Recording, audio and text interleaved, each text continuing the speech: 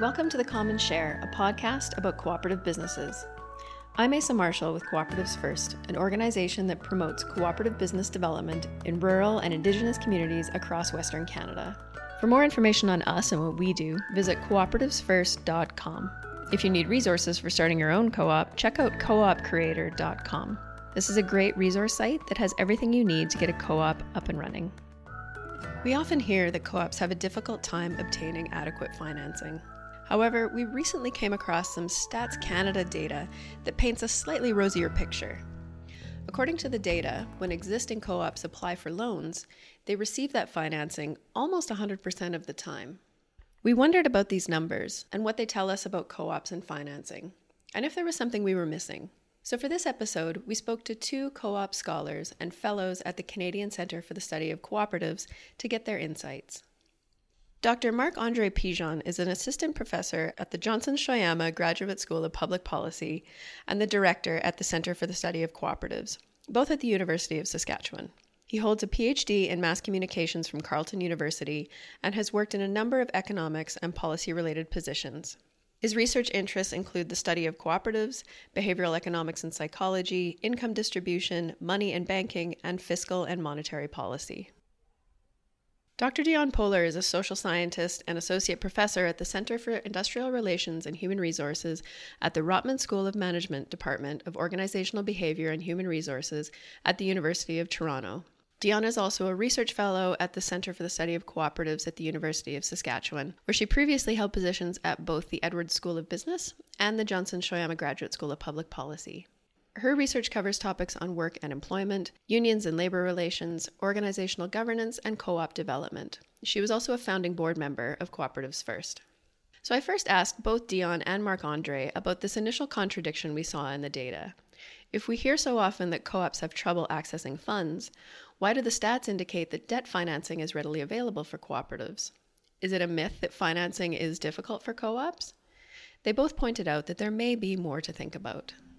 So I think there is a sense that co-ops have a harder time accessing financing. And I can talk a little bit about why it's not exactly a myth, but I do think it's probably overstated.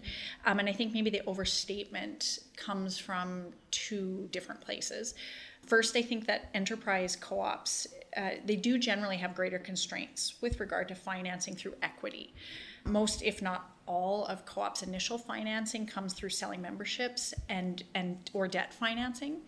However, members don't receive a financial return based on their initial financial investment in the co-op, like someone would if they invested in the creation of a sole proprietorship or another private form of business. And if the co-op's a nonprofit, it may also initially get a grant from the government, but its ongoing sustainability would depend on the same kinds of things other nonprofits depend on in terms of accessing financing, and many nonprofits struggle to access financing. The second reason that this might be sort of a sense or maybe even a myth that gets overstated a bit is that co-op startups do have a harder time accessing financing than other forms of businesses, mainly because business models that rely on collective models of entrepreneurship are less well known than other forms of entrepreneurship. That being said, it is interesting that this recent research has suggested that co-ops are very successful in accessing debt financing when they apply for it. So do you have any insights about why co-ops might be so successful when they access or attempt to access financing? So I think a lot of theory and research about co-ops has historically suggested that risk aversion is an inherent attribute of the co-op business model. In other words, co-ops are less risky and their members are seen as more risk averse than in other forms of enterprises. Mm-hmm. When co-ops apply for debt financing, people recognize that they're highly risk averse. And so if they're applying for debt financing, it's likely been very well vetted already and that co-op members are much more risk averse, and so they wouldn't be applying for this debt financing if they didn't feel like it was a really good investment. But then one other thing I'll say is that co-ops might have one additional advantage in terms of financing. They can sometimes borrow equity from their own members who have built up equity in the co-op as well. So that's also, especially in large established co-ops that have a lot of members with a lot of equity, that can actually be an additional advantage for co-ops as well. So my first thought on this, and my background's in the credit union sector, so I kind of think of this from the lender's perspective. And what does a lender look for when they're making a loan? they're looking for an organization that has viability and that they can get their money back. Ultimately, they want their money back with interest, right? So they're going to look at your business plan. They're going to look at your profitability. They're going to look at your governance. They're going to try to understand how you're working as an organization. And so, the only conclusion I can draw is that, those things are kind of checking. They're checking those boxes as they're going through that kind of process. There are data and there's been research around longevity of cooperatives, right? And the classic study out of Quebec, which is after 5 years, 6 out of 10 cooperatives are still around, 4 out of 10 non-cooperatives are around, right? So you kind of wonder, how much do we think lenders know that? My guess is, and having been in that space, not at all, right? How much are they familiar with academic literature? Zero. So I don't think that's kind of having any bearing on this, although it should in a general sense. And this is something I was thinking about. It's a useful finding, and there's other findings similar to that elsewhere. It's a useful finding in countering any narrative that would say that co-ops are inherently more risky. I don't think it's going to make or break a decision to lend a given cooperative a loan, because they're going to assess that cooperative on the basis of its plan. So I think at best what the research can do is check a bias against cooperatives, and that's something, and that's important, right? But I think at the end of the day, the actual loan decision is going to be a function of the quality of the application. So I think there's that. I don't think there's this kind of deep well of understanding about cooperatives that's kind of giving them this interest in lending to them. I really have not encountered that. Even on the credit union side, I've been to probably 10 conferences with lenders, the lending community on the credit union side, and even then there's pretty sketchy knowledge of the cooperative sector in a kind of detailed sense, right? They might get it in the sense that they work at a credit union, and so they know roughly what it is, but it's not like they've spent a career thinking, what's a cooperative and how is it different? And that's not in their head. They're really looking at it from, how am I going to get my money back with our money, with interest? And so I think that's the key. Now, the other thing that they may observe, and I think you may see in cooperatives that you wouldn't see in other organizations quite so much, is a greater preponderance of retained earnings. The cooperatives will tend to hold back more capital, precisely because they can't go and float an equity offering on a market. They can't put a listing on the Toronto Stock Exchange. Or if they do, it's really going to corrupt their kind of cooperative model or challenge it anyway. Mm-hmm. So, I think with that in mind, they tend to hold back more capital. That's certainly the case with the credit unions, but I think it's true in general. And so when a lender looks at that, they're like, okay, I've got something against which I can lend. Mm-hmm. If the loan starts going bad, these guys, or if they're in trouble, they've got a deep pool of capital to kind of draw on if things are getting a little risky. So I think that's also there. Now, the other thing that like I said, this opened a lot of doors for me. One of the things I'd like to understand a little more about the data is what kind of loans we're talking about. Mm-hmm. Are they working capital loans, or are they kind of longer term loans? And I think that would help us make more sense of these data. The other thing I was thinking was, what are the terms of the loans? Mm-hmm. So the story about risk may still be there if the rates are higher than they would be for an investor-owned or other type of corporation. Right. So it could be showing up in different ways. And the data I saw didn't really help me answer that question. Yeah, so that's something I'd like to dig into. And the last thing, and I mean, this kind of relates to a point I was going to make later on, but the reliance or the use of debt financing in the current context makes eminent sense to me. This is an era of low interest rates. Mm-hmm. It has been for pretty much since the financial crisis, so a good 10 plus years.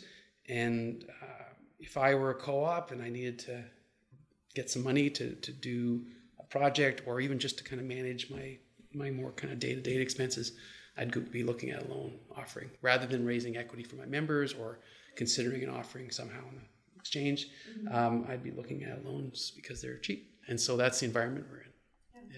Given that the cooperatives are a type of business, and all businesses seek financing at some point, I asked our guests if there really is a difference between financing and access to capital for cooperatives and other business models.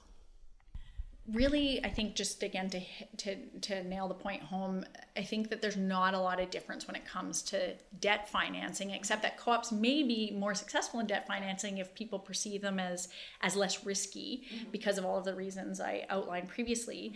And especially for established businesses, whether it's a co-op or an investor-owned firm, I think stable businesses, there's probably not a lot of difference when it comes to debt financing, but definitely when it comes to startup and equity capital financing, that's where we're going to see a difference. And On the startup side, the research that I and others conducted in the Co-op Innovation Project at the University of Saskatchewan a few years ago did really suggest that startup funding for co-op businesses was less prevalent than for other traditional forms of businesses. So I think there's lots of reasons for this. Since investors or venture capitalists can't make a financial return on their initial investment in a co-op in the same way that they can in other types of businesses that are investor-owned, it does make sense that more money will flow to startups that adopt traditional ownership and governance models than to co-ops for those reasons. Endless debate in the accounting literature about whether co-op equity is a liability or equity, right? Especially the member component, not the retained earnings. Everyone gets that's the co-ops, but these member equity instruments, it's a big issue of debate. The accounting community is predisposed to seeing them as liability, and sometimes rightfully so, and the regulators similarly. The co-op community pushes back and say, well, we can manage that. But from a lender's perspective, they're going to take more of the accounting lens to this and saying there's a risk here. There's a risk that members might get their money back. Or if you're a credit union, because they're part of the cooperative sector, if they're floating an investment share, and a regulator would look at this and say, well, what happens if a member, after 5 years, often these are structured so that you can't get your money back until 5 years. And you go 5 years and say, I'd like my return back on my investment. What happens if the credit union says, I'm not going to pay, we can't pay you because it would be imprudent? Well, then, are you provoking a panic? And then does that cause people to withdraw their money? And so from a lender's perspective, these are the kinds of things you've got to consider. And you might say, yeah, I'll lend you the money, but I want a premium, risk premium. The stats we've seen pertain to existing co-ops, so we asked Dionne and Marc-André to expand on what they know about co-op startups and access to capital. So I think we don't have a lot of systematic data. And I think one of the challenges is that in startups, it's hard to know which ones tried to start up and then failed because of a lack of startup funding. The Co-op Innovation Project we conducted at the University of Saskatchewan did identify that this was one barrier for startups. We were trying to assess what the reasons were for why we weren't seeing more co-op development in Western Canada, especially in rural and Indigenous communities. And one of the constants that we heard from communities and from co-op developers was this lack of access to startup funding. And so, anecdotally, there's some evidence that it is difficult for co-ops to access, but it may be just as difficult for other types of startups to access startup funding as well.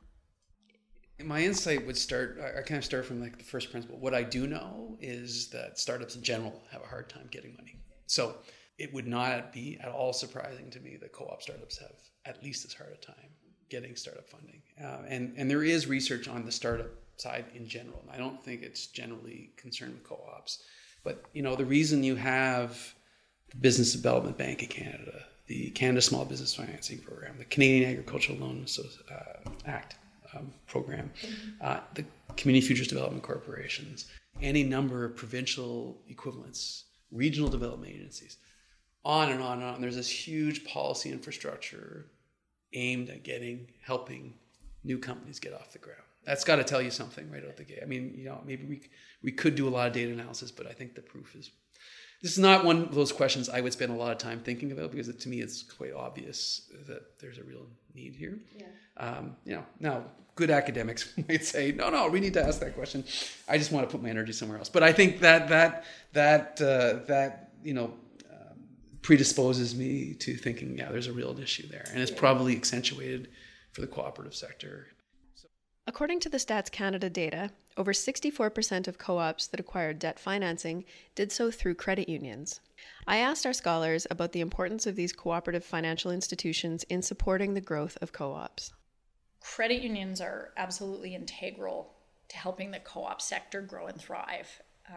I think as financial co-ops, they inherently understand the co-op business model, the ownership and governance structure. They aren't scared off when they see these kinds of proposals coming in with this unique alternative ownership and governance structure. And so that wouldn't necessarily make them second guess the viability of the business. And I also think that credit unions have an advantage when it comes to helping finance co-ops because they have a deep knowledge of the ownership and governance structure. This gives them an advantage in being able to recognize co-ops that actually might be riskier investments than others would be. And so credit unions, I think, are well positioned to be able to assess the riskiness of any particular co-op business better maybe than other lenders might be. And also just their involvement in the co-op sector as financial co-ops, I think, gives them a unique role to play. That's always been one of the benefits that credit unions, or advantages that credit unions have had, is they have additional information about local businesses and local people that larger institutions might not have. And so they can provide credit where there's a market failure, where there's otherwise a good business idea or a good concept, or somebody who is creditworthy and worth lending money to or providing financial services to, that a large organization that relies on algorithms or other kinds of information that might think a business or someone is a more risky investment, a credit union, oftentimes because lenders are embedded in the communities and the credit union has a better sense of the local economy, they actually have an advantage in knowing which kinds of investments others might turn up. In some sense, it's not surprising, and this is where I want to almost dig in empirically again. So where is the co-op sector strongest in Canada? I think the answer is Quebec. Yeah. Where are the most co-ops getting off the ground? Probably Quebec, and the data I've seen anyway. Where is the biggest credit union network? It's Quebec, right? So my guess is a lot of this number is Quebec. It's Desjardins. Yeah, and they have an explicit, I think, my understanding is they have pretty devoted energy to lending to the co-op sector. So what is this data telling us really? And I'd love to look at it on a more regional level, and I think we'd find some interesting thing. It's kind of the correlation, not a causation thing. The other point, and it's kind of related to what I was just saying about Quebec, is I think generally, historically, credit unions and co-ops almost emerged in the same geographic spaces. If you think of Saskatchewan, the wheat pool people were instrumental in starting the credit unions, and they were co-located in many cases. The people who started the credit unions operated out of the wheat pool office, right? And so then the people who sat on the boards of those places probably sat on other boards of other co-ops. And so you would then expect, there'd be some natural inclination to lending to co-ops. And so I think that's an advantage. That's something why co-op credit unions could be important. Again, I'm not sure they're disproportionately important just because of this Quebec thing. But let's say they were, I would be not altogether surprised just because of that history, because, I know in my experience in Ottawa, even in Saskatoon, is a lot of the people who are on the co-op, the credit union boards are involved in other co-ops. And so they're going to be, the board's not making operational decisions for the most part, but they're going to strategically set a direction that, you, Affinity, should be open to lending to co-ops. And so I think you'd see that. And there are a handful of credit unions. I mentioned Desjardins, but Vancity, Affinity, Assiniboine, even where I'm from, Northern Ontario, Northern Credit Union, Alterna, they all have they've all put their marker down on, we're going to be supporting co-ops. And so I'm guessing some of what you're seeing here is that root of that data. And then I think, I mentioned this, I don't want to overweight it, but the credit unions would have at least a rudimentary understanding of the co-op. Exactly. Not maybe a hyper-developed one, but they'd get it probably a little more than your typical bank person would. Given our discussions, I wanted to know if there's a role that government can play in making sure co-ops have access to the types of financing and support they need. Well, governments can choose and may choose to invest money in different industries to achieve certain policy objectives. And I think that any money that they do make available to other private and for-profit businesses across industries or just generally should be equally accessible to for-profit co-ops that are going to be operating in the same industries or providing the same types of services. A person could make a case that governments should even provide special separate funding for co-op development because of maybe in the past co-ops might have been disadvantaged in accessing funding. And so that governments might want to make special grants and subsidies available for co-op development, especially if they're trying to further maybe more collective or social or community objectives or start businesses and spur economic development in places that traditionally other kinds of for-profit entrepreneurs have avoided creating businesses in, because co-ops can operate often at a lower cost of capital than other types of businesses, than investor-owned firms can. And so there might be a policy case to be made for government offering special grants and subsidies. But I do think I always caution, especially co-ops that want to be sustainable businesses, that enterprise co-ops, like investor-owned enterprise models, should never become reliant on government grants and subsidies for their long-term sustainability. I think nonprofit co-ops and nonprofits are different. They will probably always rely a little bit on donors or government grants and subsidies, but any co-op that wants to be a viable and sustainable business should avoid becoming reliant on these kinds of things. Even to access that, you would still want to see them have a viable business model to be able to actually try and access those kinds of subsidies and grants as well. I would hope that anybody adjudicating those kinds of grants would also assess whether or not it's a sustainable proposition as well. I think yes. Again, I'd like to see how the cooperatives compare to the other types of firms. But I think if we look outside of Canada or even within Canada and what's been done creatively to support the cooperative sector, federal government's not doing much, right? So, the case I'm a little bit familiar with is Italy, where the co-ops have to put 3% of their profits into a fund that then supports development of co-ops. And that's tax deductible, right? I think there's a whole lot of creative tax policy that could be put in place to support the cooperative sector that, frankly, the sector hasn't done any work to develop research around. And that's something I'd like to fix, right? And so credit unions used to have a favorable tax rate. That was removed in 2013, the year after the International Year of the Cooperatives. Co-ops used to be not taxed. That's still the case in other countries. For sure. In the United States, the co-ops and credit unions are tax exempt.